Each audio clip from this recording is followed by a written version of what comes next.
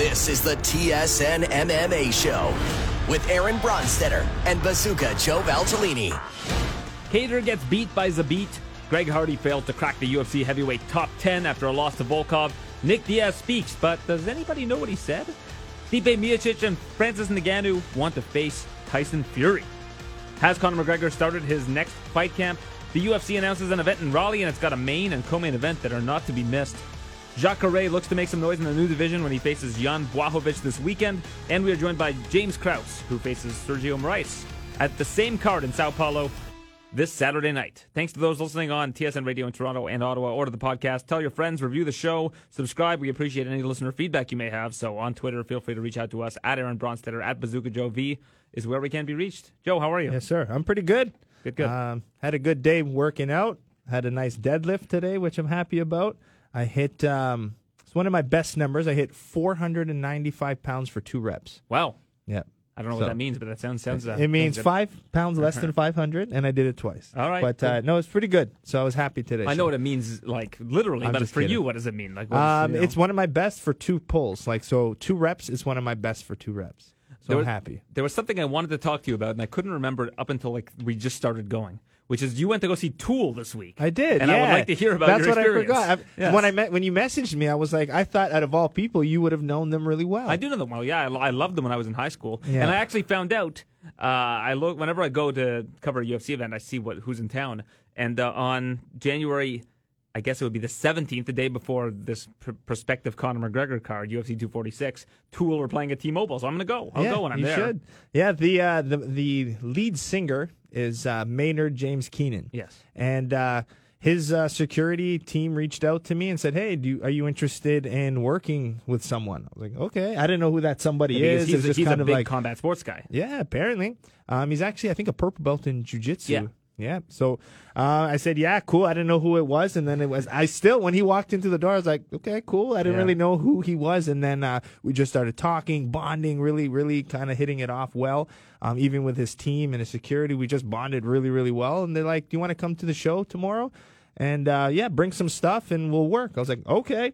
So literally I got in through the back door. They had a special room for him that just had mats laid down. So we did a little bit of I think we did about an hour and 20 minutes. And it was so specific too. So I was like working his distance control, but they approached me wanting to learn how to enter into the clinch because they want to be able to merge the striking with his jiu-jitsu. So I was kind of playing that transition game with them. They loved it and went well. And then I went to my first rock concert first. And 2, my first Tool concert. So it was like, honestly, a really cool experience. I'm a rocker now. Apparently, my playlist now, I'm listening to rock music. There's a lot for me to digest here. Let me just reverse this. So all I know from Joe is, hey, I'm going to see Tool tonight. That's your text to me. All you didn't tell me any of this stuff. That they I'm not a good reached out to texter, yeah. Yeah, but they reached out amazing. to me. So you were like rolling with Maynard James Keenan in the back. Yes. That's like... Yeah, and that's a big deal. You left all this out. Yeah, no, I trained him 2 days in a row. First day he came to Bazooka Kickboxing, then the second day I met him before the show. So 2 hours before the show. So Maynard James Keenan was like down the street. You should have brought him in. We could have done a podcast together. And literally, I was kickboxing with him 2 hours before he went on and performed. Yeah. I went to go. I'm checking a Tool. Have you heard of them? That's the text that Joe sends me. Yeah, I didn't tell you I was actually training. Yeah, that's unbelievable. Yeah, it was pretty cool. Yeah, there are people in this building that I'm going to see if there's a guy here that would like. If you told him that story, it would blow his mind. But like, how do you not know Tool? I'm getting messages. You don't know Tool. I was like, I'm not a rock music guy. I don't follow. I'm sure the visuals must have been pretty crazy. Apparently, one of the guys in the band is like really into comics. Like does all kinds of. Somebody told me this week. They do a kind of visual arts things. Did they give you a CD that has the built-in projector? They give you one of those? No, I wish I did. Yeah, they have a CD out where it comes with like a projector. It does like projections on the wall. Like it's like $70 for a CD. Really? Yeah, it's like a real deluxe. No, they said they'd send me some stuff. I'm gonna message them. I want that CD. Yeah, I want the projector CD, the limited edition one. You know, Maynard got a nice bazooka sweater. We posed with a picture together behind, like he's holding his bazooka sweater and stuff. Yeah, so you got to send this to me. I'm going to put this out after the show. This story. Yeah, I will. I'll send it off. I was literally stage left, like I just figured like Costas was like, come see Tool, and you were like, okay. I was literally like 5 feet from the stage. and I got backstage passes. I walked around, and then as part of his team were like, "Hey man, go watch the show from the other end so you can get the full visuals because they have this LED screen that was just massive, the laser work and like, I mean, I've listened to rock music, but when you hear it live, it's different." I'm just like, wow, the bass, the sound, the guitar, hearing a drummer just go live. I was like, this is incredible. Absolutely incredible. So I have a newfound appreciation for rock music and Tool. Yeah, that's one of the bands I haven't seen live before. I've seen A Perfect Circle, which is his other band. Yes. I saw them live at a festival at some point, but I don't think I've ever seen Tool live. I remember they were playing at Lollapalooza, like I was probably like 14 at the time, at the Kingsway Music Theater. You remember the Kingsway Music Theater? I heard about it. At Wonderland. That's the Wonderland Amphitheater they used to have. They don't do shows in there anymore, but they don't. Tool was the headliner. I remember that, yeah. Yeah, so that's cool. I was like, pretty cool. I haven't heard the new album yet. I've heard some of it, but Is it Fear Inoculum? Yeah. Yeah. I was like into Enema and Undertow. That's like when I was into Tool. That's like Metallica was probably the biggest of the big. Would you say Metallica? Like in terms of metal, like mainstream metal acts? Yeah, probably them. And Guns N' Roses were big, but they were on hiatus for a long time. And Green Day was pretty big at one point. Green Day's more punk, I guess you would say. My son is the biggest Green Day fan on the planet. Really? He's like 9 years old and loves Green Day. From where? Did he listen from you? Or No, it's funny because the first concert I ever went to was Green Day. I saw them at Maple Leaf Gardens when I was like 13 or 14. And he was like, Dad, I want to listen to Green Day. And I was like, okay, well, why? And he's like, they did the Simpsons theme for the movie, the Simpsons movie. And that's like how he discovered Green Day. Nice. Yeah, I remember they played it. Yeah, you're right. And then he just started listening to them, and he likes them a lot. It's like they have lots of swearing in the music, and my wife and I just kind of like turn our cheek the other way. Yeah? We let it go. It's an iconic band. He's going to learn swearing eventually. It's coming. It's coming. Hey, he knows all the words already. But he's good. He doesn't get in any trouble. He's a good kid. He's got to know when to use it. He's got a younger brother and younger sister. He's got to, he knows to mind his P's and Q's. So yes, I'm a rocker now. Apparently, there you go. Yeah, you should start getting into a lot of their older stuff. It's good. Yeah, no, I went back. I listened to it. I went. They gave me the playlist of what they were playing. So then I kind of went back. I was like, oh, I remember this song that they played. I liked it when I was listening to it live. Saved some on my playlist. So now I have some mixed and matched. I'm really glad I remembered to ask you about this. Yeah, I thought. I mean, everyone's like, because to me, it's like, I don't know, like it's just a different world for me. I'm so absorbed. I'm in this little kickboxing MMA bubble. And then, so when getting outside of it's pretty cool. But I think the show before he was working with Matt Brown, Immortal. Nice. Okay. So, Matt Brown's actually a big metalhead, so I'm sure. Matt Brown so him and Matt, because recently, like I was just going through, I was like, he's like, I saw Matt Brown posting about it, so I was like, oh.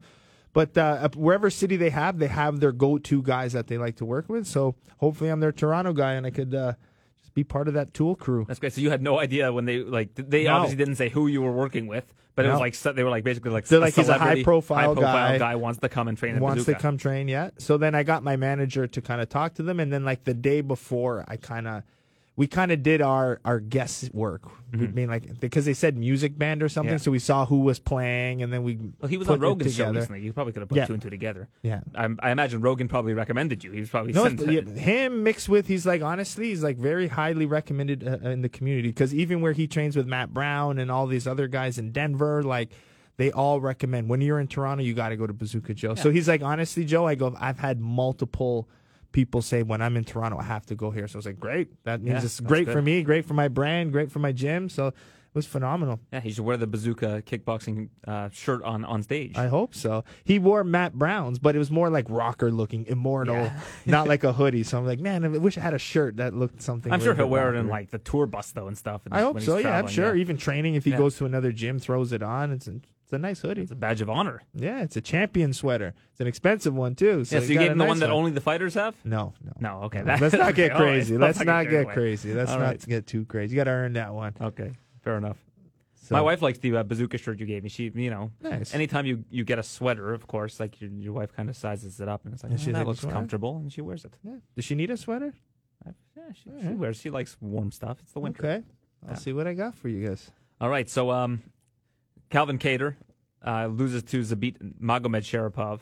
Now, this division is interesting because you've got Holloway and Volkanovski next, and kind of by just process of elimination, seems like Zabit should be next in line. There's not really any other suitors. But he hasn't really fought the tops of the division yet, has he really, right? Who has, though? I mean, Ortega's going to be fighting Zombie. But before that, he beat Frankie Edgar, obviously at the top of the division, but now a bantamweight. He beat Cub Swanson. Mm-hmm. Like, who at the top can you say has beaten the top guys? I mean, Yair beat Jeremy Stevens, but so did Zabit. So I mean, nobody's beaten Holloway, right? And nobody's beaten Volkanovski.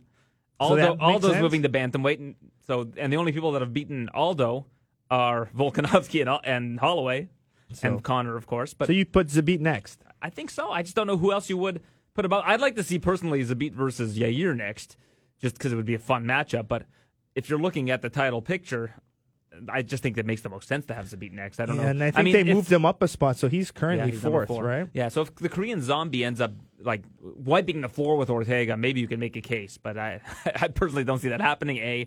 And B, I think that Zabit has this kind of air of mystery around him. And I think that actually going into this a fight with Holloway, now's a good time because I don't think people are giving him the credit he deserves. Like, a lot of people, I think, are, because of this performance and how he looked in the third round, people think, oh, this guy's got no cardio, blah, blah. He just came off a staph infection, right? Like, your cardio is going to be affected by that. Yeah, there's always something in camp. You're never really going in 100%, but his style, man, Zabit's style will give anyone a hard time. It's a little bit more unorthodox. He's long. He seems big for the division. He's tough regardless. I mean, I just think stylistically he's one of those guys that it takes a lot of cojones and courage to fight him because you can't fight Zabit at the end of his punch. He's too wild, too rangy, unexpectable. So boom, you got to pressure him. You got to have a lot of courage to fight him. So the guys who do well have that courage. Not a lot of people have signed up to fight the guy either, right? So no, and he was supposed to fight him in Boston, in his home city. Zabit gets the staph infection. He goes to Moscow and fights him. Like, that's unbelievable. Yeah, Kelvin Kattar's tough, man. He looked good. He deserves a lot of credit. He deserves definitely a lot of credit. And even hearing you were talking pre-show, you said to me his stock probably went up after this fight. I agree. Yeah, I think that even if you look at the rankings, they didn't drop him. I think they should have just raised him. And I think that his next fight should still be somebody in the top 5, top 10. Like, I think that Kattar earned that. Yeah. By A, doing the UFC a solid by going to Moscow. B, allowing it to be a 3-round fight because apparently that was at the request of Zabit's team. Kattar wanted it to be a 5-round fight. Yeah. And see just how he looked in the third round. Like, I think that Kattar's stock just overall raised. He might come to Bazooka one day. And I hope Rob so. Font are like best buddies. So. Yeah, no, I met them both at the UFC Performance Institute. Yeah. I have literally both of their numbers, and we kind of created a group chat hoping it would come up to something. But I'm a big thing for him. I think, if anything, he's got the look, he's got the personality, he's got the fighting style to do well. So I think he's a guy that the UFC can really kind of market behind. I think he's good. One guy the UFC have tried to market this year is Greg Hardy. He had his 5th fight of the year, which is a lot for heavyweight. But he failed to crack the top 10. He broke his hand in the first round against Alexander Volkov. And, I keep saying this, but Volkov, his first professional fight was before Greg Hardy's first professional football game. Like, that's how much longer Volkov's been fighting than Greg Hardy. It's just one of those things where there are levels. It is hard to know how Hardy would have done if his hand didn't get injured in the first, but that happens in a fight. Yeah. And I think you got to give Hardy credit for sticking with it all 3 rounds and not getting finished. There were some big head kicks that he survived there, and he was never in any real trouble in the fight. I think the athleticism can only take you so far, especially when it comes to this martial arts world. We've seen some of the best martial artists not look like they have the body that can do anything. They don't have that natural athleticism. There's a side to fighting that you need to have outside of being fast, explosive, strong. There's that martial science, that martial law that kind of follows into place. So he's less lacking that. And when you go into a fight against someone really experienced, you can't just go in there expecting to land a punch, one big punch, and that's all you have. I mean, it works for some guys like Francis Ngannou, but I mean, I think Francis still has other, weapons that he could use. Where I think Hardy relied too much on one punch, and when that weapon goes, you got to be able to kick. You have to be able to punch a little bit better. You have to have different strategies where that's where his inexperience showed.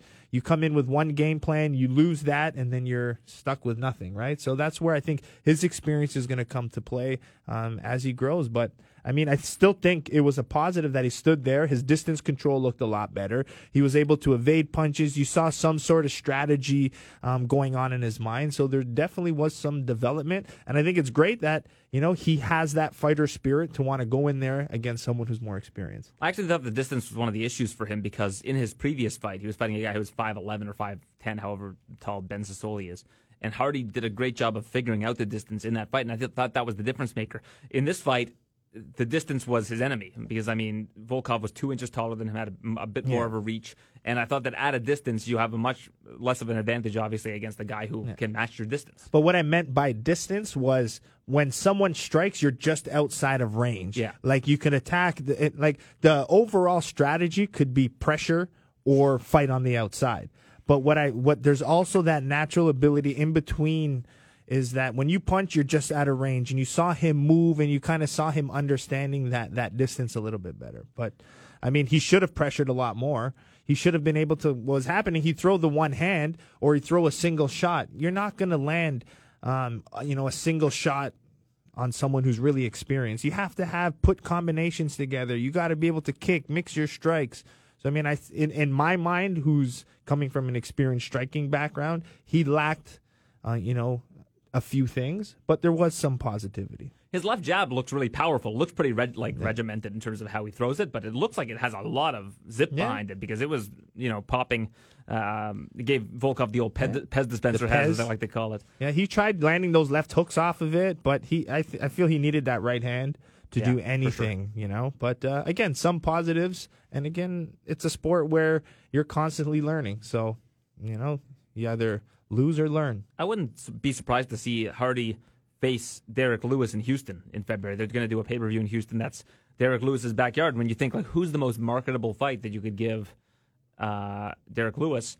You could do the Francis rematch, but they want to put Francis in France, in Paris. That would be in February. I think it's the first week of February. Yeah. But I think Hardy versus Lewis would make a lot of sense. Hardy's been calling Lewis out, or Lewis has been calling Hardy out, rather, and I think that that it's going to be a striking battle. That it's not going to be a matter of volume like Volkov brought to the table. It's just going to be power versus power. But if you're looking at the division, why would Lewis want to go down? Because Lewis doesn't care about championships. He's been pretty open about that. Yeah. And he's been calling out Hardy. So it seems like that is a fight that he wants. Okay. He just wants to get paid. Like Lewis is at the point now where it's like the belt would be a nice bonus, and the only reason he really wants the belt is for the money. Like he's been pretty open about that. But I thought he looked great in his last fight. He did. His movement, his conditioning, he found his more explosive blasts. So I mean, I want to see him move up. If anything, he's fun. He's different. Against who has he not fought yet? Actually, that's the question. Looking at the list now, he hasn't fought Blades, but Blades just got matched up. I saw that Blades is fighting JDS. Yes, I saw that. We'll talk about that a little bit later on. Then there's Nagano and DC. What about he fought Francis, right? One of those boring. Was that the boring one? Nagano hasn't fought DC yet. Oh, sorry. You mean that's who's left? Yeah, he's fought DC. That was the main event at Madison Square Garden last year. And he fought Nagano. That was the really, like you said, really boring one. That was 3 rounds. And then there's 10 strikes JD, Curtis Blades, JDS. And Lewis has fought JDS. And then at 6, you have Overeem. Lewis, I don't think has fought Overeem. I might be wrong. I'll have to look that up. That could be pretty but fun. But Overeem's matched up also right with now. With that, the new kid, right? Yeah, with Rosenstruck. Volkov, not to Walt say they can't Harris. turn it around for 2 months later, but yeah. Walt Harris is not going to be active for a little while. Then outside of that, there are honestly a bunch of names that I even have a hard time understanding. You're right, yeah. Like Shamil Abdurakhimov. Augusto Sakai, I don't know. He's a newcomer, yeah. Alexei Olenek, I know that. Ivanov, we saw recently. Mm-hmm. Shamil Abdurakhimov. Yeah, Abdurakhimov, yeah. He's couldn't even tell you one fight. Lewis he's fought ranked him. number 9 Lewis right fought now. him in the main event of the UFC Fight Night in Albany several years back. Really? Yeah. Yeah, and he's ranked 9. I've never even heard of the name. Couldn't even put a face to him. Yeah, he's got a beard. He's I think, from Dagestan. Good, solid Sambo practitioner. So, yeah, maybe it is for Lewis to get those exciting fights. Yeah. So who knows? Nick Diaz, well, kudos first off to Ariel Helwani having The Rock and Nick Diaz on his show this week. Like that's as good as it gets in terms of guests. Yeah, for sure. So The Rock was cool it's cool to hear him talk and know about the sport, right? Yeah, for sure. Oh yeah. But Nick Diaz, like, if you can decipher anything from that 48-minute interview, which apparently was a lot longer and got cut down to 48 minutes, you're a better man than I am. Yeah, because I just could not get anything out of it. Like I don't know if he wants to fight again. I don't know if he's just angry at Masvidal. I don't know if he's like, I don't want to fight, but I have to. Like, it was just all this. And it was all over the place. Bouncing back and forth. Like, I mean, he would say one thing and then bounce off, and I think he just wanted to rant. Yeah. And his ranting made sense in his head, but when it was coming out, it wasn't making a storyline of anything. Mm-hmm. So I had a real hard time understanding as well. And I was thinking, like, I had somebody a real hard time. on Twitter, I don't know how Ariel's going to end this interview. And then Diaz just stands up. He's like, okay, yeah, I'm good. Yeah. It's like, okay. Because even there's times where like Ariel started trying to jump in, but in Diaz's mind, he still wanted to go. Yeah, stream of consciousness. He just kept going. So I mean, in his mind, it probably made a lot of sense because from what I kind of got out of it, that there was so much he wanted to say, and felt like he didn't have the time. So maybe he just tried blurting everything out, and it didn't come out well. Well, there's something that not enough people here are saying. The idea of him fighting Jorge Masvidal in 2020 in the UFC, despite it being a solid money fight, I get that. Like, I get that they're in the business of making money, would be unconscionable, in my opinion. He hasn't won a fight in 8 years. You see what Masvidal's done this past year. You see him beat Askren in 5 seconds, the knockout of Darren Till, there's Nate Diaz fight. All three of those guys, you have to imagine, are better than what Nick Diaz is right now. You would think so. And to put that Nick Diaz that we just saw the interview with this week in a cage with Masvidal next year, in my opinion, would be unconscionable. I would be borderline sickened by it, honestly. Yeah. And I know people will say, BJ Penn was in there for a long time. But BJ Penn was fighting Dennis Seaver. Like, yes. They weren't putting BJ, like, they put him against Yair Rodriguez, and that was a big mismatch. And Yair was just a young up-and-comer at the time. Like, they're not putting BJ Penn up against, like, Ortega. This is a problem. If they book this, I understand that the public would probably want to see it. That's great. Yeah. And I know that that's how you have to operate the business. But I just don't think that right now, judging by that interview, that Nick Diaz is in the frame of mind to fight one of the most dangerous guys in the division. I don't think he knows what's going on in what he wants and what people want. I think as fans, we want, Nick Diaz, the fighter, to fight. But as the person, we want the Nick Diaz of 10 years ago to fight. Yeah, but as the person, after listening to that, I want to see him ride off with his legacy, with his, his full brain intact as much as we can. But I'm on your side. Well, if my lasting memory of Nick Diaz in the cage is him lying down on the cage during that Anderson Silva fight, I'm happy with that. I'm good with that. I'm good with that. He has that aura behind him still. He has his Nick Diaz army. He has a lot of respect from his community and people around him. He did it. He really did it. So to go back and to do it, and I don't think it's fair. Like even Masvidal, I think Masvidal's way beyond that. He's title shot contender. Yeah. So I think that he's next in line for the title. Yep. So to bring Nick Diaz out of nowhere to face him, it doesn't sit well with me. I feel like that would be a really dishonorable thing to do. If that makes sense. And how old is Nick? I think he's my age. I think he's 37, but I'm going to look that up. Let me see. If you had to match him with somebody, who would you think would be a great fight, level-wise? I would think like a Carlos Condit or a Matt Brown or something along those lines. Like somebody who's kind of an older person. Yeah, he's actually a year younger than me. He's 36. But I would think like a Carlos Condit. Yeah, Matt and Brown. Carlos Condit just pulled out of his fight. Yeah, he just got injured. Yeah, but something along. I know him and Condit have already fought, but just something along those lines. Matt Brown would be really fun. Yeah, like Matt Brown. It doesn't need to be necessarily would somebody. Be really fun. Yeah, they were going to match him up with Masvidal this past March. Like instead of Nate, it was supposed to be Nick. It was supposed to be Nick. Like Nick, they had said Nick was coming back. He was going to fight Masvidal. A lot of people forget about this. But they were saying they put. Again, from what the interview said, they put him on a poster. Which doesn't exist. If you look it up, there's no poster. There's never been a poster. Never been a poster. Okay. But they said that it was going to happen. Like the UFC said, like there's going to be a fight between Masvidal and Nick Diaz. So I don't know if they put me on the poster as like a metaphor for that. Yeah. You just never know. Again, we're dealing with Nick Diaz here, and you're trying to translate what he's saying and put it into layman's terms, so to speak. But I just it does not sit with me the idea of him facing Masvidal. I just think it would be a dangerous fight for somebody who didn't seem like he was all there during that interview. Yeah. It's been way too long. I just hate to say it, but like he didn't look right in that interview. Yeah. And people say, "Oh, he's always rambled. He's always talked for a long time. He's always been long-winded." But if you watch the previous interviews with him, he wasn't slurring his words and So, and I mean, just I follow him on social media. Just his lifestyle now isn't a fighter's lifestyle. Like, I mean, he's always in Vegas. He's always seems to be at the clubs. I mean, it could be a social media image, and maybe he's doing his other things and. But would you want your social media image to be you rolling with people, like rolling with Cesar Gracie? Maybe he wants people to think he's only partying, and really he's in the behind the scenes, really training hard. And I mean, he's a considered probably a Hall of Famer in the sport. how much he's done and how much he's developed in different organizations and the things he's brought to the table, positive and negative.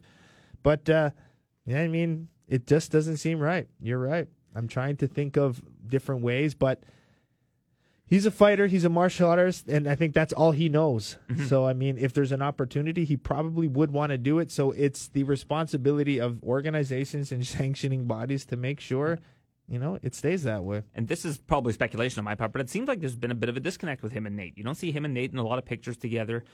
When you ask Nate, is Nick going to be there? He's like, I don't know. Yeah. In the interview, Nick was like, my brother just wanted to be a family man, and now he's a family man. But he's talking about it like as if it's his family, like Nate's family, not his family, Yeah. It seems like there's some sort of synergy missing. And again, I could just be speculating. Even the belt, though, I think it bothered him that there was a BMF belt because he's like, that belt's mine.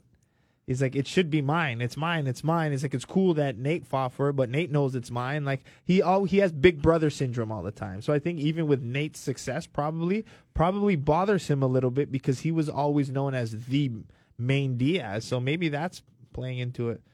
As a fighter, you want to be the alpha. You want to be the man. To see the success Nate has now and to always be under, Nick's shadow could be a tough thing too. Yeah, that's fair. And the other thing to come of Ariel Helwani show in the interview that immediately followed Nick Diaz was Stipe Miocic talking about wanting to face Tyson Fury in a boxing match. Yeah. Go figure. That's original. Different game. If I hear if I see articles about it, if I hear more people talking about, Tyson Fury, or Masvidal wants to fight Canelo. So you think that Dana White is going to go and sit in a room with Oscar De La Hoya and negotiate a Canelo versus Masvidal boxing match that airs on DAZN, that Dana's not getting much of a cut of, just because he's a good guy and he doesn't care about it? Like, he's going to take the guy who's now his transcendent star of 2019, the guy who's basically was the story of the year in MMA, a guy who was for 15, 20 years was competing, and late in his career he has this renaissance and is now the man. Dana White's going to just send him over to boxing. Yep, and now you're going to take Stipe Miocic, who Dana White has had lots of and the UFC have had contentious relationships with in terms of negotiations, and you're going to go out and you're going to negotiate with Tyson Fury's people to have him go box Tyson Fury. You're going to devalue your heavyweight title by having him box Tyson Fury on DAZN. Yep. I just think the fighters themselves believe it. It's just, in reality, I think it's the media, the spectators, the fans that kind of blow it out of proportion. Stop. It's just got to stop. Yeah. It's got to stop. As a fighter, it's cool. Like, it's to it. Well, listen, they just say it out loud. But I understand that from your perspective. When you've always told me, like, if you say I can't beat somebody, I can beat them. My mindset is I can beat them. Yes. So the idea for Stipe Miocic is like, this is the best heavyweight in the world. I can beat him. Yeah, I get that. But then it's everyone else running with it. But nobody should run with it. It should just be like, no, you're an MMA guy. This is a boxing guy. And then Dana White is even to the point where he's saying, like, why would Tyson Fury want to do MMA? Like, he's like one of the top 4 heavyweights in boxing. He's like, millions. Yeah, he's like, I'll take him, like, if he really wants to. But Dana White's even realistic about, like, a lot of people think that Dana White is like, do anything for a buck. Like, Dana White's realistic about this. Like, he doesn't think that this makes any sense, and it doesn't. No. And even you have Tyson Fury training with Darren Till in some of the videos. It's all fun. Remember those Mayweather videos of him training MMA? Absolutely. They're smart. They're playing it. That's why they're making millions, multi-million dollars, because the boxing world, these guys have agents. They're smart. The way they're using their social media. I mean, they share an agent too, Darren Till and but if you think Tyson about Fury. Nobody talked about that either. If I'm Francis or I'm Stipe, that's not a bad thing to say that you would fight the champ, because it's like attention. It's like, it creates topics. We're talking about it now. So, I mean, it creates attention. But it is, if people believe that it's an actual true thing that's going to happen in the next little bit, they're absolutely crazy. I mean, what did the UFC gain out of having Conor McGregor fight Mayweather? Like, it put the UFC into more houses and more eyeballs were on the idea of the UFC, and it made Conor a bigger star. Yeah. But then Conor's fought once since then in the UFC. But we're going to bring up this gentleman next, but who ruined this for everybody? The Conor McGregor, right? Because he did it with the champ situation. Now everybody, to be a world champion in one division is no longer good enough. You need to have 2 divisions. You need to go up. So people don't even want to, they'll just win a title and not even want to defend it because they want to get the other belt. That's what's happening now. Conor McGregor, now him going to fight Mayweather. They saw the money. They saw the publicity. That was like a one-in-a-lifetime situation. Yeah. People need to understand that's why I like that. what Israel's saying. Israel's like, everybody wants me to fight John Jones. He's like, I'll fight him at Raider Stadium in 2021. He's like, right now, I'm focused on the middleweight division. Like, I don't like the idea of holding up divisions. It's happened too much. Even Whitaker held up the division because he's kept getting injured. He's like, I want this division to move. I want to fight these guys. I want to fight Costa. I want to fight Romero. I want to fight the best of the best middleweights. And then we can talk about John Jones in 2021. I can guarantee you in 2021 it will not happen still. Probably not. Because to Probably fight not. John Jones, you need to spend a whole bunch of time strengthening yourself, building your body a little bit. You're going to have better wrestling. And for him to, I mean, he's going to maybe fight what next year? 3 times? Probably. Max 3 times. 2 to 3 times next year. That's still not going to be enough time for him to put on that size and build. And, I mean, I don't know. I don't see it even happening in 2021. Yeah, and it's again, very fair. Who knows if he's even the champion in 2021, right? Well, I think he will be still. But that's why I respect Israel, is because like he doesn't know if he's going to be the champion in 2021, but he's thinking ahead as if he will be, and as if the John Jones super fight makes a lot of sense there, and all.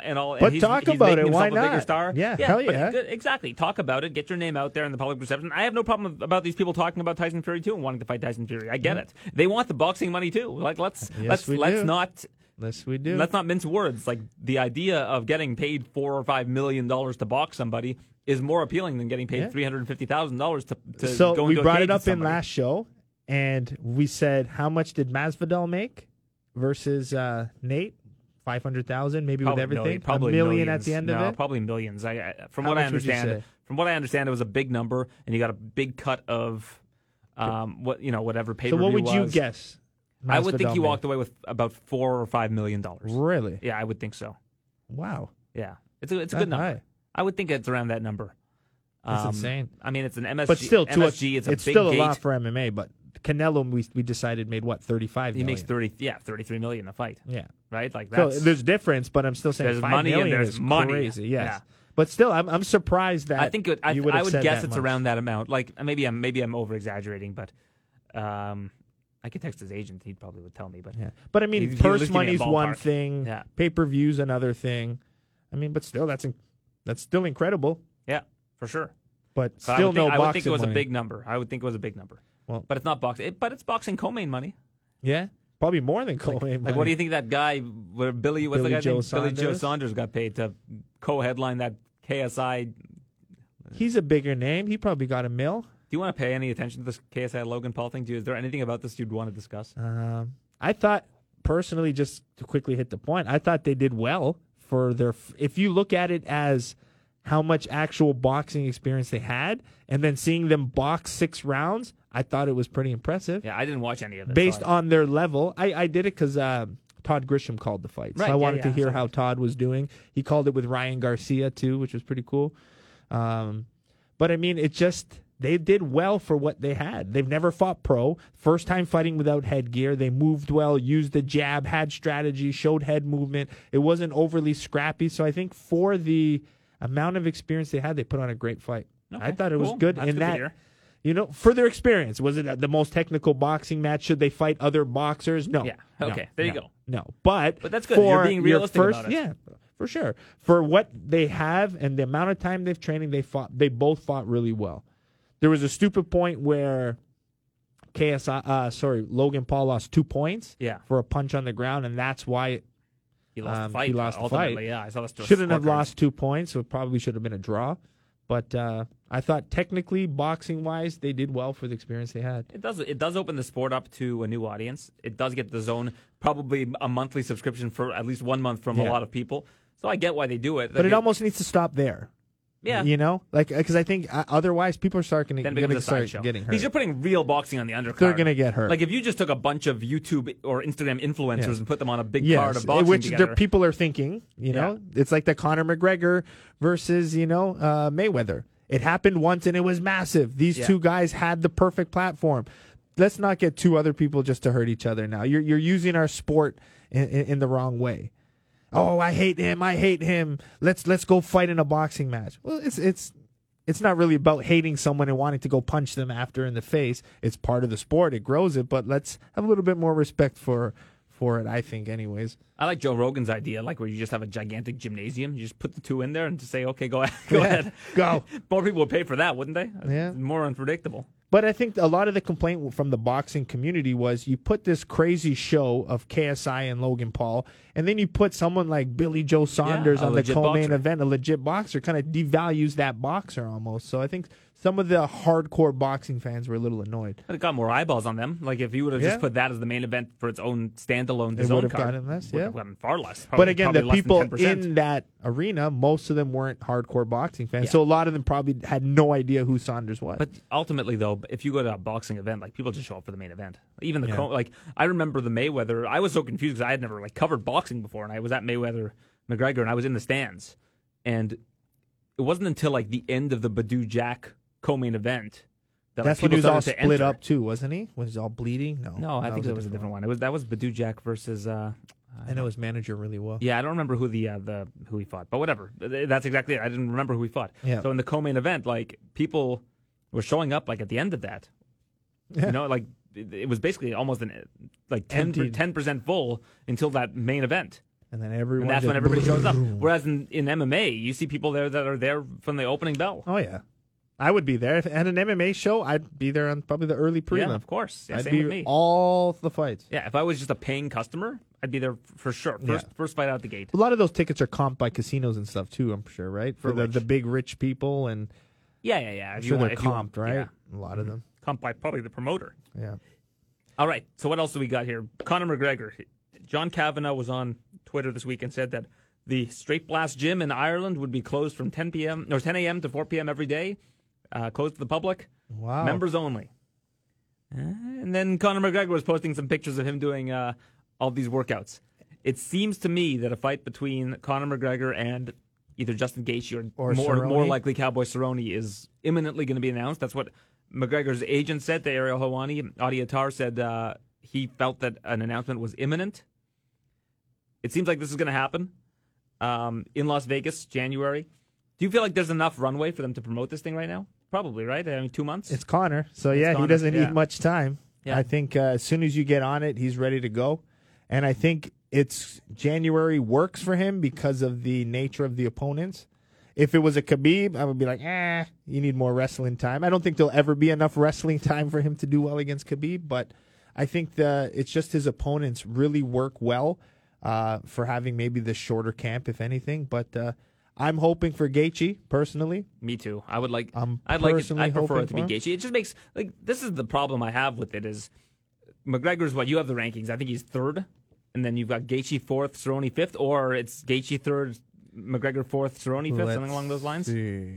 Where's the lightweights? They have Cerrone at 5, Gaethje at 4, Connor at 3. Okay, so this is why I have a problem with it. That fact that Gaethje- Connor's 3? Well, no, Gaethje just beat Cerrone. Yeah. So if 4 and you're the 5. fourth ranked guy, why would the third ranked guy face the guy that lost to the fourth ranked guy instead of the fourth ranked guy? I know the like if you're answer. going to progress everybody knows the answer, I Yeah. think. But if you're going to progress the division in a real a way that is based on merit, But I don't know? think a Conor McGregor fight has anything to do with, prestige or like respect to the division. yep, it's It based doesn't. on, Because it's based one- on a script. Yes. I think. He's not going to be the fighter that's going to want to fight up the ranks. He's only going to take big fights. He's not going to come back and have to take Poirier and then Ferguson. Like, he's only going to take the big fights. I think he's allowed to do it because even if you're ranked at those other positions, you know you're going to get a payday. You know you're going to get that exposure from Conor McGregor. So I think everybody's fine with it. And Masvidal brought up a great point this week. He goes, Conor was talking about fighting the winner of me and Nate. Where is he? Yeah, Since I've won, I haven't heard a peep out of him. Yeah. And I think he's got a valid point. That's a dangerous fight. Very dangerous I fight. actually I think do. Cowboy's a dangerous I fight. honestly really like that fight. Him versus Masvidal, I do think too. so. I almost like it more than Ferguson. I think I'd like Masvidal over him having to like stay in. I want more of those fun fights, Yeah, but Conor would have to move up to 170 to fight Masvidal. But Masvidal's a small guy. Yeah. I like that. Yeah, Conor at 170 would be probably I close bet to you- the size of Masvidal. Yeah, I'd probably say bigger. Yeah. You think so? I don't know about that. Because I honestly don't think Masvidal cuts much weight. He Neither looks neither tiny. would Conor, though, at 170. Yeah. I don't know. I kind of like that fight, but I know he's don't trying think to Conor go would like that back. fight. You don't think? No. It's dangerous Not for right him. now, yeah. But what I'm saying, like striking wise, the fact that Masvidal will sit there with him, and I like that. Connor's actually, like, Cowboy for him is actually kind of the perfect matchup. Because I think that's the opponent where if he can't get past Cowboy, then he's not going to get a title shot ever again, for the most part. And I mean, at the same time, Cerrone almost deserves a big payday, huge fight. I know. Like He's this. done so many favors for the So promotion. it's almost kind of like that. Like, all right. I just feel bad listen, for you're Gaethje. not going to get the title. Gaethje's got nobody to fight with now. Like, Gaethje, like... Well, he's almost that one that should be pushed up a little bit I guess more. Gaethje could fight Poirier, but that's happened already. Yeah. Poirier beat him recently. So but maybe doesn't make a ton that's of why they should fight again, and then the winner Maybe. gets the one. But I don't know. If I'm Gaethje, I'm just chilling. I'm saying, like, listen, let's see what happens. I would almost bet on, if I'm Gaethje, bet on Cowboy beating McGregor. Like, I think he kind of has to do that. He has to kind of sit back and say... hope. Yeah, and hope that Cowboy gets the job done and that he gets the next title because shot. if McGregor wins the talk, he's going right up to probably going to face Khabib. Yeah. But I also think that maybe Gaethje fights Khabib regardless, or Khabib Ferguson winner regardless. Maybe that's what they want to do. Maybe they're saying to Gaethje, listen, we're not giving you the Conor fight, but you're next in line after. Yeah. Who knows? It's an interesting time right now in that division because Conor McGregor kind of calls the shots as usual. Yep. The division revolves around him. And what he wants. Money talks. Yep. Money talks. So the UFC has announced an event in Raleigh, North Carolina. I believe it's January the 25th. And they announced two big fights for the card: Curtis Blades versus Junior Dos Santos, and Frankie Edgar making his bantamweight debut against Corey Sandhagen. Yeah. So those are two great fights. Like, for a fight night, doesn't get much better than that. And Corey Sandhagen, he's one of the guys you've been really behind? Yeah, I like Sandhagen a lot. You've been really behind both him. as a guy and as a fighter. Yeah. What do you think of the matchup with Edgar? I think it makes a lot of sense for both of them. Yeah. Because Edgar, like, Sandhagen needs to beat people with name value right now. I think that's how you get him more recognized. He doesn't have much of a name just yet, but he's beating people, and he's beating them in pretty dominant fashion. Whereas Edgar, I think if you can get him to beat a younger guy, similar to Peter Yan versus Faber, which is happening in December, you take these younger guys, you put them up against like the veterans of the division, and you basically say, like, if the veteran wins, they're getting into title position. And if they lose, you boost a young person. And it's kind of it's a good position for Frankie Edgar too. You're coming in and fighting the third ranked fighter. I think it's an amazing fight stylistically. I have no clue how that one's because of gonna that go. height of Sandhagen. Well, the height. It's also just like the way that they like. They're gonna stand and trade. Like they're gonna basically go punch for punch. See whose boxing is better. I think that head movement versus length. Exactly. It's just that it's a really cool matchup. Yeah. What do you have in your mind in the Aaron Bronstetter book of bets? What would you put that at? Like in terms of the opening line? Odds, yeah. What would you have? I would think Sandhagen Sandhagen would be around minus 160. You putting Sandhagen as the favorite? I think he would be minus 160. Wow. And I think for Blades against... That's pretty high. You put Sandhagen that much as a favorite. And I think Blades versus Dos Santos, you'd put Blades at like minus 320, minus 300. Like, I think Blades should be a sizable favorite over Dos Santos. Yeah, the wrestling. Well, it's not just the wrestling. I think that even his striking at this point in time is enough to stand, more stand and possibly even knock. The problem is, out. Junior kind of needs to like stay technical. Where Curtis kind of his reach, his length, and his way he grabs you. Like, I would put him as a good favorite. I think he should be a sizable favorite in that fight for sure. Yeah, I'm still torn between that Edgar, but minus 160 for opening odds from Mr. Bronstetter. Yeah, I wonder if any of the lines for that have come out yet. If they've put an opener out there yet for it. I'm gonna just take a quick peek because that would be in like the future category. Yeah. No, not yet. Nothing yet. There's a CM Punk versus Logan Paul line. And who's the favorite? CM Punk minus 225 against Logan Paul in MMA. He's in a MMA. favorite. Okay, yes. That's why.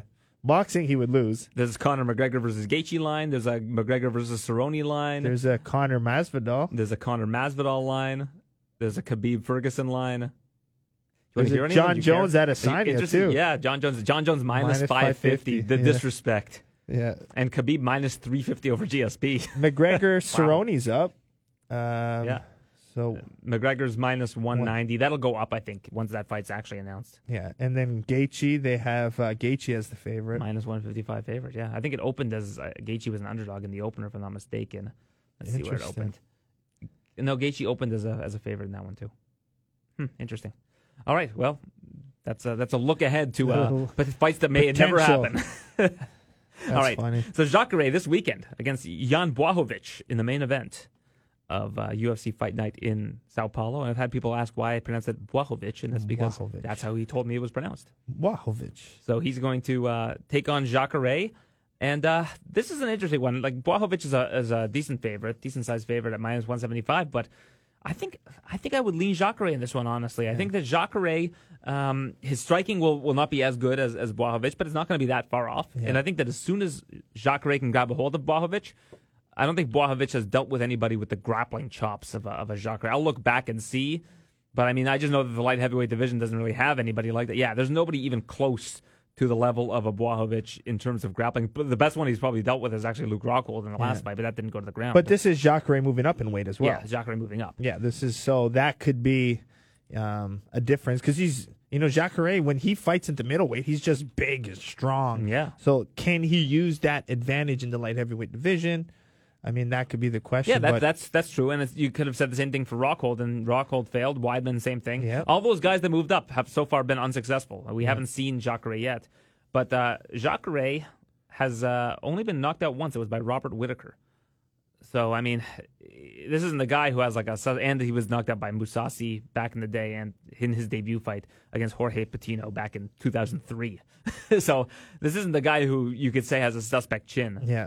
He's just tough. He's big and he's scary, man. He scares me. Like, he's one of those guys in the ring that just looks like a scary presence to me. Mm-hmm. Just big, strong, with those big alligator things that he does after. Like, he's just mean to me. And I think that he'll look okay at 205. I don't think he'll look tiny. He'll be shorter than Błachowicz for sure. But he's just is pretty built tall. like a tank. Yeah. So, I mean, he's built like the Yoel Romero's, Like, he's just different breed. Yeah, so I think that Jacare in this spot, I think the line of Jacare by submission is plus 410. Like, that's worth a look. If you're interested in that angle of this fight, I think that's worth a serious look. Yeah, it's a tough one. Over 5 rounds, you don't think that there's a good chance that he submits He can him? grab him, yeah. I like that. And then the rest of the card there's not a whole lot to talk about on it, honestly. We do have James Krause who's joining us later on in the show, taking on Sergio Moraes. That's a fun fight. Yeah, there are a lot of fun fights on this. There's not a lot that has a lot of ramifications for the division, but Shogun's fun to always fun to watch. Yeah, Shogun versus Paul Craig is a fun one. But you know what? Charles Oliveira. What I'm interested in is that this Charles Oliveira fight. I was going to say that's the fight to watch for me because the last person to beat Charles Oliveira to figure out that puzzle is Paul Felder, and he's a training partner of Gordon. Jared Gordon. So I think that Gordon's a Duke guy, right? Pretty sure. Yeah, he's a Duke Rufus guy. So I think that Jared Gordon has probably learned a couple little hacks going into this fight that might give him something of an edge. I'm a big Charles Oliveira guy. Me too. I've always said that for years I've been saying he's my favorite fighter to watch in the UFC. I just can't believe that he's ranked where he is. Do you know? He should be ranked higher, I think. I would think so. Yeah. I mean, that's why the lightweight division is so interchangeable. I don't think Cowboy should be ranked as high as he is in the lightweight division. But no, I don't think so. You can mix and match and move things around, and it's kind of all. I'm very surprised that Cowboy's ranked that high. Even McGregor probably shouldn't be ranked that high in the lightweight division. Based on what he's been doing, he's 1-1 in the division's history. The guy he's beaten is no longer in the UFC. I don't know. These are things to look at and consider. But that's going to be an interesting one because I don't know. I think that if somebody like a Paul Felder is either in your corner or is helping you, and you saw how he performed against Oliveira, he might have some tricks up his sleeve. That being said, Charles Oliveira is a dangerous man and one of the best finishers. I think I saw something today that if he gets a finish, he's going to be the all-time finishes leader in UFC history or something along those lines. He submits you, he'll knock you out, just amazing. And he's only 30. He's been in the UFC forever. Seems like it. And he's 30 years old. He has that fun personality where he's smiling, he's giggling. You can tell he's enjoying the process. I always ask him if he still wants to move back to 145, and he always says yes. I just don't understand why. He's missed weight so many times at 145 and he wants to do it again. He says maybe one more. And they have him, they have him at 13. Yeah, and he's won 4 in a row, I think. Yeah. Last loss was to Felder in the end of 2017. But I mean, such a beast of a lineup in the lightweight division, though. I know. Yeah, let's run through them for me because I don't have it. So it's crazy because you're he's 13, but go before Cowboy, from Cowboy down after. Who's at from 6? Cowboy, Felder's at 6. Wow. Okay, so he's moved up. 7, Dan Hooker. Okay, Dan Hooker, tough fight. He's a beast. Yeah. 8, Kevin Lee. Yeah. 9, Iaquinta. Okay. 10, Barboza. I don't know how you rank Lee ahead of Iaquinta, but okay. I mean, Iaquinta's lost 2 in a row, but Iaquinta's last win is over Kevin Lee, so whatever. Yeah. And he's beaten him twice. 11, you have Pettis. Okay. 12 is Gregor Gillespie. And then 13, Oliveira. So I mean, he could. I mean, I don't know how you rank Gregor Gillespie ahead of Oliveira after that loss to Kevin Lee. I mean, I guess because Kevin Lee's ranked but 8. Gillespie hasn't fought anybody. He just hasn't beaten anybody. It's just his record, right? Yeah. He was like 13-0 or 12-0 before he came in. Mm-hmm. Pettis could be a fun fight for Oliveira. I would like to see Gregor Gillespie versus Oliveira. You have a guy who's striking. Like I think Oliveira. That's who I would have put Gregor Gillespie against to begin with. Instead of Kevin Lee. Oliveira. Yeah, I like that matchup because then you've got a guy who's an elite wrestler that's gonna want to try to take Oliveira down on the feet. I think Oliveira would have a good advantage over him. I just think we almost needed a win for Kevin Lee. Yeah. You know, you needed to. And He's Kevin too Lee was the young, underdog too in that good, fight. too talented. He needs a win or two before we start pressuring him. You know, because they have him 8 now. If you're gonna go in the top 7 after that, they're all ridiculously hard. Kevin fights. Lee versus Hooker would be a good fight. Yeah, I really like that. Kevin Lee versus Felder, good fight. Yep. So there's a lot of good possibilities. All right, so we have that. We have James Krause who's facing Sergio Moraes. This is going to be a fun one. Moraes is going to be a real puzzle for James Krause to solve. Yeah. So that's going to be interesting, and that's what I spoke to him about when we chatted. So just a disclaimer for this interview. Midway through the interview, my microphone starts sounding weird, so I apologize for that. You'll still be able to decipher what I'm asking, but some technical difficulties along the way. That being said, here's our interview with the James Krause on the TSN MMA show. Ladies and gentlemen, it's time to introduce this week's guest. I'm joined now by the James Krause, who will be facing Sergio Moraes this weekend in UFC Fight Night. Blachowicz versus Jacare in Sao Paulo, Brazil. How are you today, James? I'm good. How about you guys? I'm good. You know, the James Krause is one of my favorite nicknames in MMA. Oh, it's stupid how it came up. So I'll keep it short. There's basically like coming up in the, like when MySpace comes out, you want to do like MySpace, Twitter, Facebook, / whatever your URL is. Some kid, I actually went to college with him. His name is James Krause. He lives in the same town as I did. I took everything before I could get to it. So I was always trying to, I didn't want to be like James Krause MMA or James Krause 155 because I didn't know if I would ever jump weight classes, which ironically enough, I just did 13 years later. But so I just put the James Krause, and I was like, that's the only thing I could think of. I was like, sure, I'll change it later. So I was on a radio show in Kansas City, and the host just blew it up, and then from there, it just stuck, and you can't get rid of your nickname, so it is what it is. Well, what happened to the other James Krause? That's what I'm curious about. I don't know. I haven't like looked him up in a long time. Well, it doesn't matter. He's not the James Krause anyways. That's right. It's better to be the James Krause than just regular old James Krause now, and everybody knows the difference.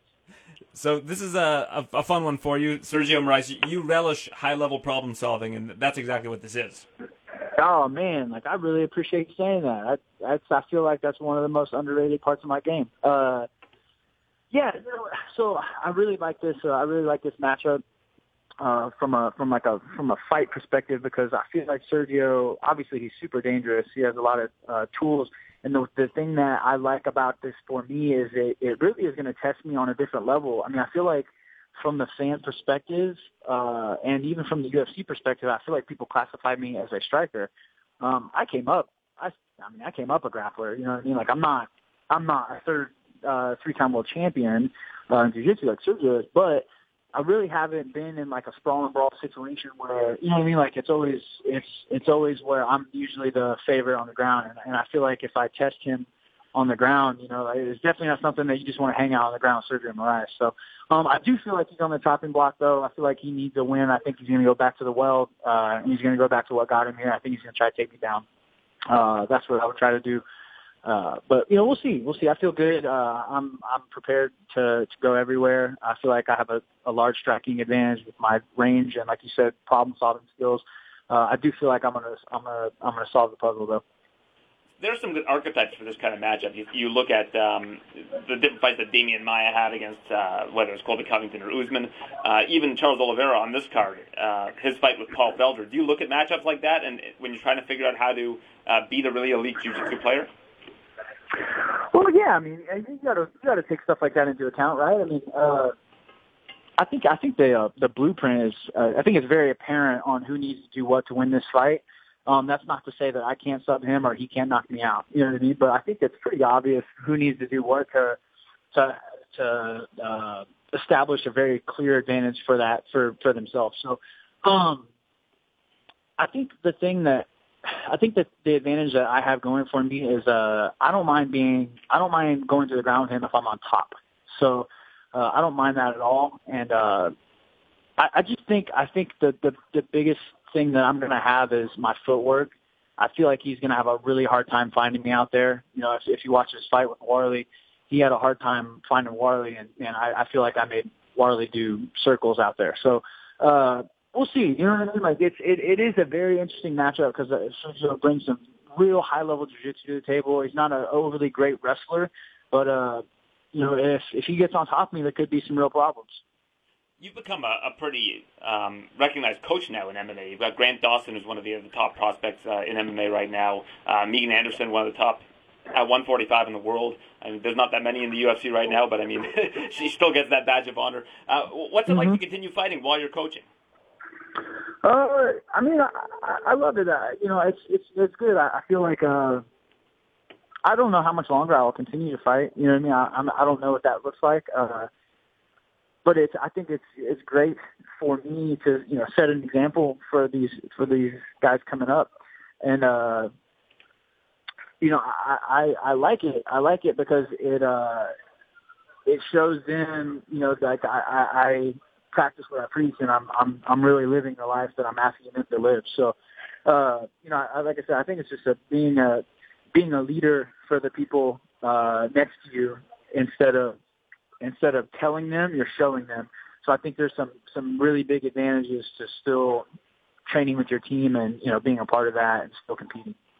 And I think that's also, as a coach, I think that's one thing that I have an advantage over some. Like, you could say that, you know, still fighting is a disadvantage. And I do think once I become a full-time coach, I do think I will hit like a catapult and become way better. But I also think that there are advantages to still competing as you're coaching as well. So I feel like I get to see a different look that a lot of these other coaches aren't able to see. And one thing that I think sets you apart from a lot of others, you know, Clay Guida got a win over BJ Penn in Brazil earlier this year and said, I still want to fight for the title. You said that you don't really have any title aspirations anymore. You've kind of made peace with that, and you feel like you've hit every goal that you've wanted to in MMA. Is that peace something that helps you right now? I mean, a lot of people put a lot of pressure on themselves. It seems like you don't put a lot on yourself right now. Well, I think the situation that I'm in, that I've created for myself, is I don't have to do this to pay my bills. So if I were to go out and lose 5 in a row or whatever it is, you know what I mean? Like, my bills are still paid and I'm still living a good life. So there's really, like, it is strictly from a competitive edge. Like, I want to win. It's not about money. I don't have to take fights that aren't smart for me. I don't have to take fights on short notice. I don't have to do anything that I don't want to do. I'm strictly in this to be a competitor, and that is it. You know, so I think that is that's a big advantage that I hold over a lot of these other guys, because I see some of the younger guys taking fights where, you know, short notice, and I keep hearing the term, like, I need money, I need the money, I need the money, and it drives me crazy when these young guys say that, like, you know, I need the money. Well, yeah, but if you, especially some of these guys coming off Contender Series, you know, they say they need the money, but then they lose and they get cut. It's like, man, the money train's gone now. Like, you could have extended the money train out a little bit, but you chose to take a stupid matchup on short notice. So now the money train's left. So it just, you know, it just doesn't make sense on a lot of some of these other kids, because they feel like they're trapped where they have to fight. And that's just not the case. You don't have to do anything. Just people have a tendency to figure out things in life. And I think that's one of the biggest advantages for me, is I don't have to do anything if I don't want to. I fight when I want to compete. And when I do fight, that is the only reason that I fight, is strictly competitive edge. And obviously the money is nice. The extra money, you know what I mean? Like, it's nice to have that extra, whatever it is, you know what I mean? Win-loss, it can depend on how much amount it is, but it's nice to have in your bank account. You know, if you're going to compete, you might as well make some money on it. Well, in your first fight, you won, I believe, with 2 bonuses. How did that change your life early on? I know that a lot of these fighters are looking for, you know, more money, but that must have been a really important moment in your life, a watershed moment.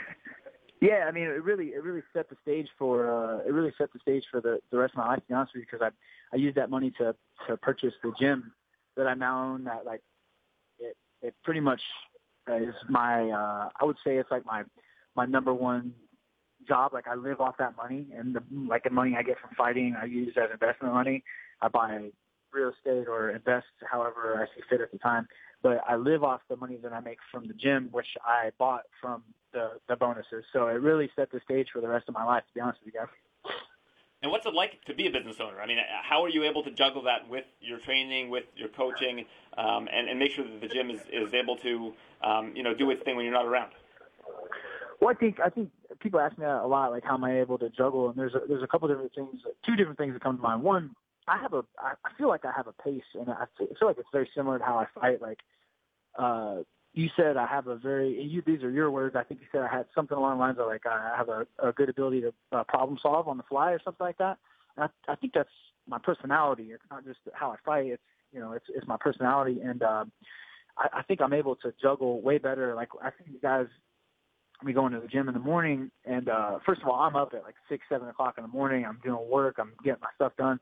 Then I go train. I don't ever take days off. And I train twice a day. Even if I'm not fighting, I'm still training twice a day. I always train.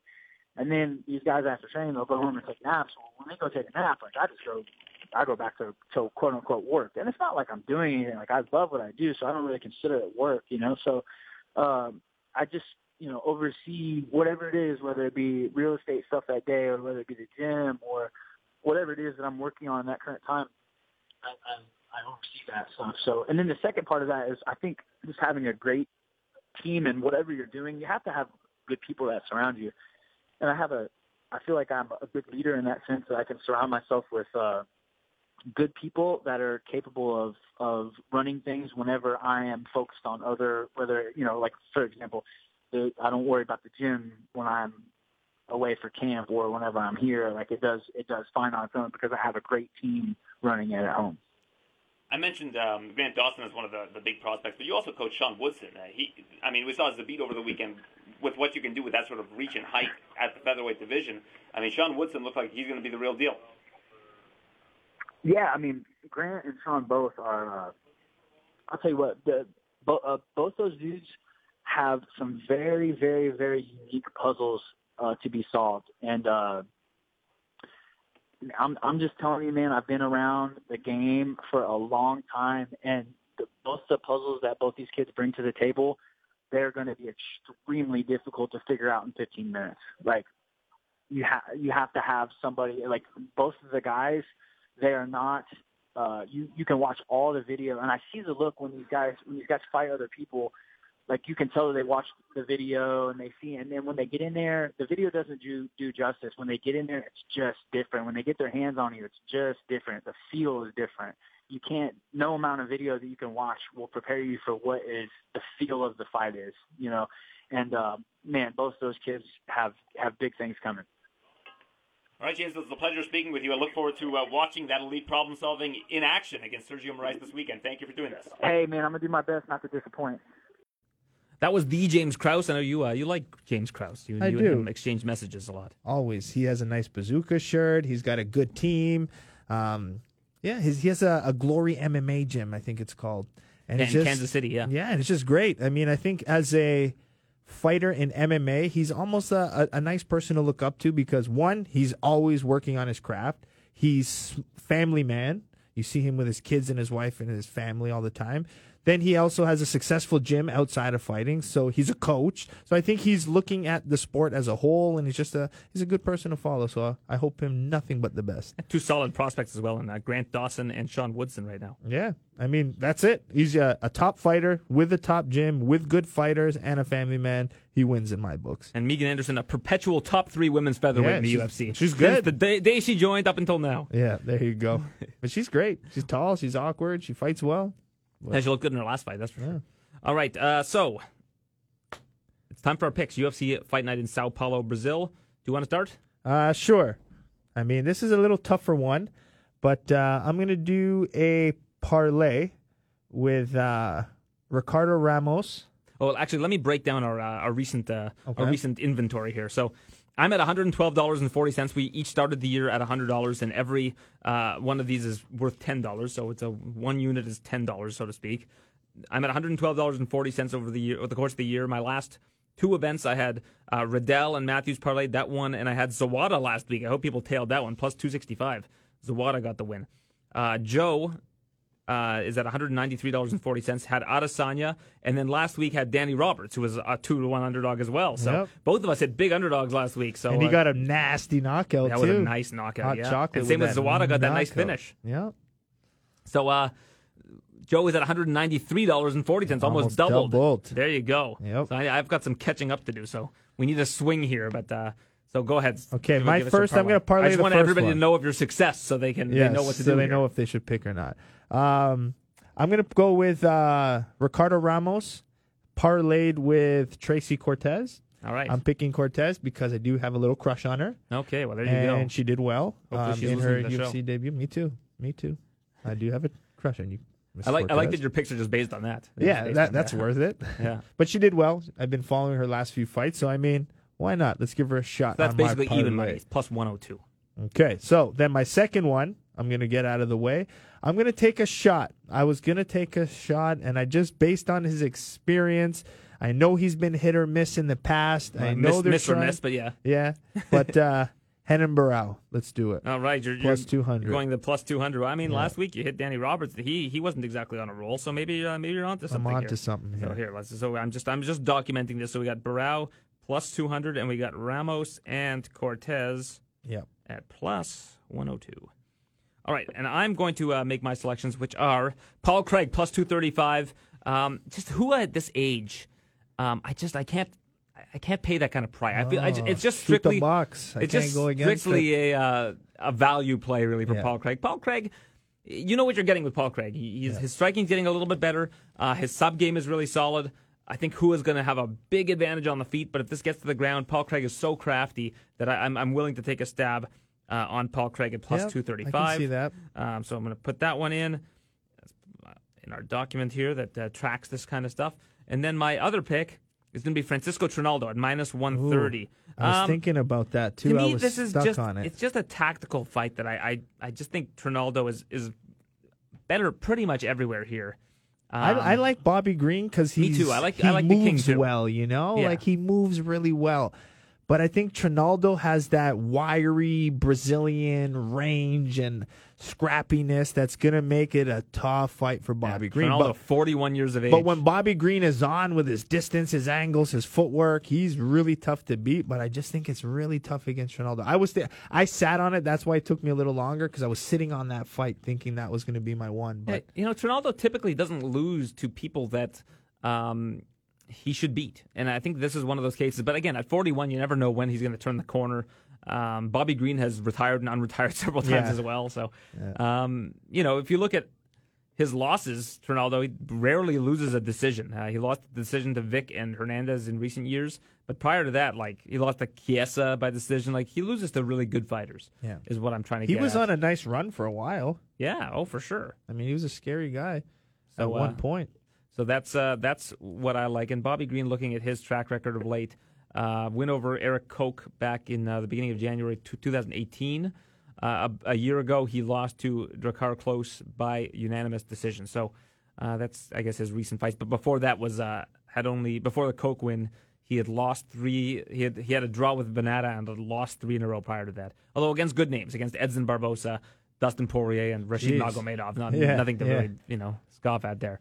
So I'm going to go with Trinaldo minus 130. That's my play there. There we go. Anything else we want to touch on today, Joe? No. You got to get to the Pretty gym? Good. Yeah, I start at 5. So there you go. So I go and I brought lunch to dinner. I'm actually fasted. I'm proud of myself right now. So when was the last time you ate? I'm going to check my timer now. Look at that. You got a whole app and I and had a everything. nice workout. I do drink water and black coffee on my fast. I was telling Aaron earlier, I put on a few pounds. So I hit that point when I get to this number, I'm like, I got to pull back. So I hit that number. I'm putting on pounds too. I just don't have the discipline that you do. Let's see. If I could just cut out snacking at night, I think I'd be okay.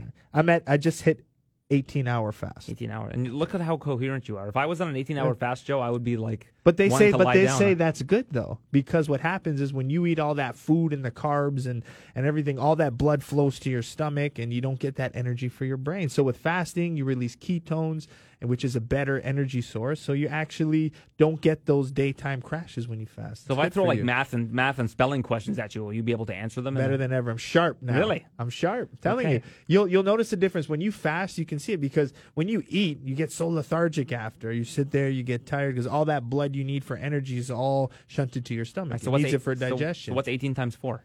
18 times 4? I'm good. So I got to think of that. 60 minus 6. So 60 minus 6 is 54.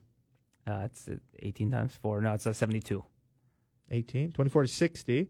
No, you said 18 times 3. No, I said 18 times 4. Oh, times 4. Okay, then you're confusing me. I thought you said 3.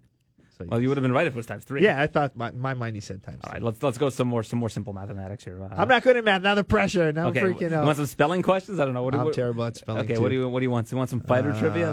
UFC Fighter trivia, I'm a little bit better. Okay. Who is the last person to beat Tony Ferguson? The last person to beat Tony Ferguson. I don't think who's he? He's lost once in the UFC, I think. Okay. Do you know the answer? Nope. Can't Michael tell you. Johnson. Really? Yeah. Okay. He's almost like a newer though. I need like an older. I need like a That little was bit old. older. But Last time that No, was but like, like- that was but- like 9 years ago. Or but something. he wasn't a big name at that time. Okay, fair, right? Fair. It's like asking us, All right, who give me a- did, give me a division. Wallery Alves fight. It was like, at that time, he was a nobody. I have to remember the big names. He fought James Krause in his last. No, not in his last fight. His last fight, I had interviewed him afterwards. He beat Thiago Moises. In his I have a last fight. friend that, not any, it's weird, but I can say, okay, UFC Ariel. 58. Ariel's like that. And then they know who the main event was. at Ariel that. does. He knows the main event and where it took place. How? I don't know. I don't have enough space in my head to be able to. See, the thing is, remember I that. could do it with kickboxing because it's my sport. It's what I commentate So if I said on. who headlined Glory 28 and where was it? I could tell you the city, but I can't tell you who headlined the card. Okay, go ahead. The Glory 28 was 28. Paris. Yeah, it was in Paris. Yeah, I can do I'm pretty good with the city of where it was. So you don't know who headlined that one? Paris. No, I couldn't tell you. Rico Verhoeven versus Mladen Mladen Brestavac. Brestavac. Yeah. If you gave me the hint, I can tell you kind of. Okay. How about Glory 27? Chicago. And who's going to Chicago next week for I back-to-back know. events? Boom, me. Who's headlining those ones? Um, I'm diverting so, from the trivia I know, because but I'm I pretty feel like good. you're getting uncomfortable. but with even this. no, I'm good with the glory ones. You can get all day. I'm good with the glory So trivia. who's headlining these glory? So cards? we have What two numbers are shows they? one weekend. Glory 71. Our main event is Tiffany Van Soos taking on Anissa Mexen. Trilogy So that, fight. oh, the number trilogy 3. fight for the title. Okay. It's not. Anissa Mexen will say it's not a trilogy because she's won the 2 before. So she's like, it's not really a real trilogy fight because she's won the 2 before. Yeah, in I guess her I guess mind, that's you know? fair. That's what fair. that's her point. It is, was I mean, like, it is okay. technically a trilogy. So It's trilogy is basically three of the same series, but Yes. whatever. But so that's her can point I she's get that. making. She's like, it's not a true, trilogy. But I said, okay, I understand. I respect that. So number 3 for them. And then the second night, you have Pech Panamaroon Kiat Mukau taking on Petch is- Kevin Van Petch is fighting. Ostrand. Oh, I'll be watching that. Yeah, Pech is your guy. And this is a rematch with Kevin Van Ostrand. Glory American 72 is that one? guy. Yeah. Okay, I'm gonna watch that. Who else is on that card? I wanna watch. So it's Petch versus Van Nostrand. Yep. Oh, Sergey Adamchuk. Yeah, is taking on. Remember the young Mexican kid I told you? Vidalis. I watched him. I I'm like kind of Vidalis. disappointed in this fight because I think they're moving Abraham Vidalis up a little too fast. Yeah. I think it's Adam fair. Chuck's former title contender, very tricky fighter, a southpaw. Just very hard to beat. He's never been really knocked down or dropped, so I think it's a tough task for Vidalis. But the kid's talented, and hopefully, at least he puts on a great performance. You got Junior Taffa on the card in the super fight series. You got Chris Camozzi on the card. Yep, That's a good card. Kamosi's fighting Riot Waller Yeah. Anyone else on that card? I that you don't know. should kind of watch for. Oh, No, you it's got the main yeah, ones. Okay, and the 70. Who else The on the other 71 one- card? The other one that is a good watch out to watch out for. I don't know if it's the other card because I could be mixing up. Benjamin Yeah, Adekboy. that's the co-main. Yeah, that's a nice one to watch versus D'Angelo Marshall. That's fun. Marshall's good. I like him. Marshall's pretty good, but Adekboy trains with Rico Verhoeven, just a technical heavyweight that's really good. So Benny's the guy to look out for. Outside of Rico, he's probably one of the more dominant heavyweights we've had in kickboxing. All right, what else we got? Anything else I should keep an eye on in those cards? No, that's pretty good. The main ones are the big ones. But there's a lot of up and coming American fighters. Yeah, I'm noticing that. I'm noticing a lot of people that I don't recognize. That. Yeah. It's our Europe shows have all the talent, so we still got to build our American talent here. But the main cards on both show are pretty stacked. Can you tell the people that run the website that I don't like that when you click on the fights, it doesn't give you their first name. Just give their last names on on the side. It gives you the tail of the tape, but it just has their last names. Okay. Make You a can call tell for them. me. I will. I know the guy too, but I think my friend who runs the website just resigned. Ah, well. So whoever's coming timing. in next, He's like, I that's know. good advice 'Cause for my whoever boy. comes in Sorry, next. Nadeem. All right. All righty. Well, latest video on YouTube, punching and moving at the same time. Yep. So- Big time. People punch and they miss the target. So I'm going to give you different strategies to be able to punch, close your distance so you can actually hit them. A lot of people, especially with the rear hand, you see people throw their rear straight and miss the target by 2 inches every time. You've got to adjust that distance. How are you going to close that 2 inches down so you can land it now? So I'll give you little tips on how to do that with footwork. And finally, Bazooka Kickboxing 680 Progress Road. If Yep.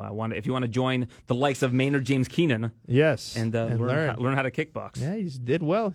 You'll be surprised. Don't He's be a doing good. tool and come And to sign. Bazooka Yeah. Kickboxing. You should put a picture of Maynard And James say, Keenan "Don't on be the there tool." and say, "Don't be a tool," or be a tool. I mean, he's a member of Tool. Yeah. I I like it regardless. I like it. I like See, what you're the one. thinking. You're the one who's I like where fasting. you're I'm the one thinking. whose brain isn't working See? properly. We're going to fast next week. Yeah, I don't know about that. I get angry Yeah. when I fast. I don't. Is there like a part where you kind of apex, where like you're at a part where you're really hungry, and then at a certain point, it just kind of like Yeah, like when I'm really hungry, I drink water or I have coffee. okay. And that, But you're if you able to think take off. about it, what time do you get home usually?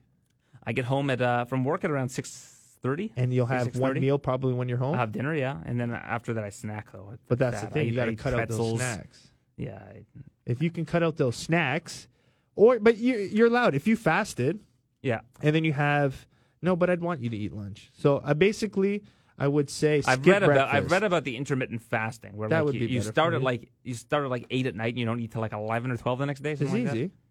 You're sleeping for 8 of it, that. Yeah, that's and then you just skip your breakfast, have in a the nice morning though. black coffee and water. Just have a coffee. Have a nice coffee, have some water, I feel then like you coffee just messes with me though if I don't have like anything in my system. really. Maybe Is it I'm wrong, though. I don't it know. could be Maybe it's psychological. Maybe it's Who knows? psychological.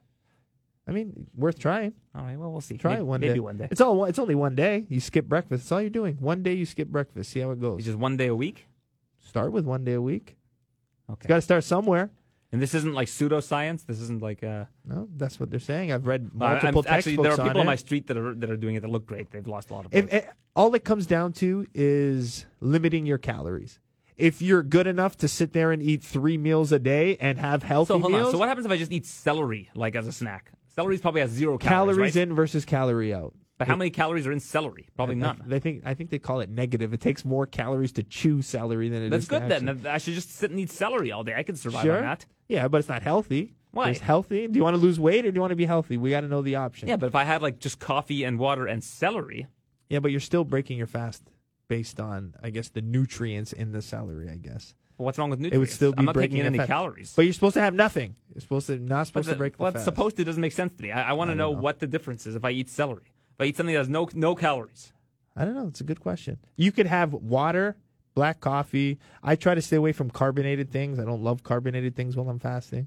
Mm-hmm. But I'm good with coffee, water, and I've worked out for 2 hours today. I fasted, so you do have the energy stored. If people think, "Oh, I'm tired," I was like, it takes a while to get used to because your body it works in habits and routine. So now you're breaking that routine. It could be tough for people, but you can do it. It's mental strength. You can do it. You can do it. All right.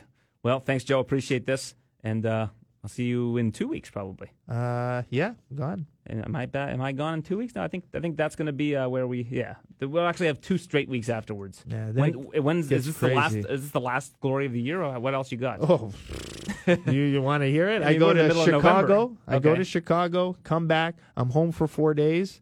I go to Niagara Falls because BTC fights are happening Oh, they're doing a BTC in Niagara in Falls. Niagara eh? Falls. Yeah, Oh, maybe I'll so go to that. my guy's fighting on it. Oh, Matty Matt Spesh. Special. Yeah, I saw that He's he was on the fighting card. on it. Then I come home from that Sunday. I leave for China Monday. Okay. I go to China for a week. I come home for a week. I go to Amsterdam, and then that's our main show. But now we have to talk about it. But I might be missing Christmas this year with my family and going straight from Amsterdam to Saudi Arabia For Brave with Tariq. With Tariq. It's a tough one. I'm still basically 50-50. I don't know. I'm talking out loud. If Tariq, you're listening, I don't know still. But I have to give him a decision very soon. It's a very tough decision. Mm-hmm. It's yeah, tough that is because I tough. won't be home for 2 weeks. It literally I missed be Halloween with my family, and that was a real it was bummer. tough. But it's like China, home for a week, Amsterdam, straight to Saudi Arabia. That's like not home. In that month, I'm only home a week. I'd be China, home a week, Amsterdam, straight to Saudi Arabia. It's a little too much. Got to do like a year-end special that 1 week you're here. Jeez. Let's figure it out. Got to do something. Are you here the week that I'm gone in December? Which the week? The week that I'm gone would be for the last UFC pay-per-view of the year, so the week of the 9th. China's the December 7th, I think, is China. What about the week after? I'm home for a week, then go to See, Amsterdam. that's the week I've got to go. The 9th to... Yeah, so we're going to miss each other. That's the week I'm Might be home, like and then no I go December. to Amsterdam the next time. Maybe we'll do the Monday. We'll figure it out. Yeah, we get it going. Yeah. All right. Thanks, Joe. All right, guys. Thanks for listening to the TSN MMA Show. For all the latest UFC news, visit tsn.ca/UFC.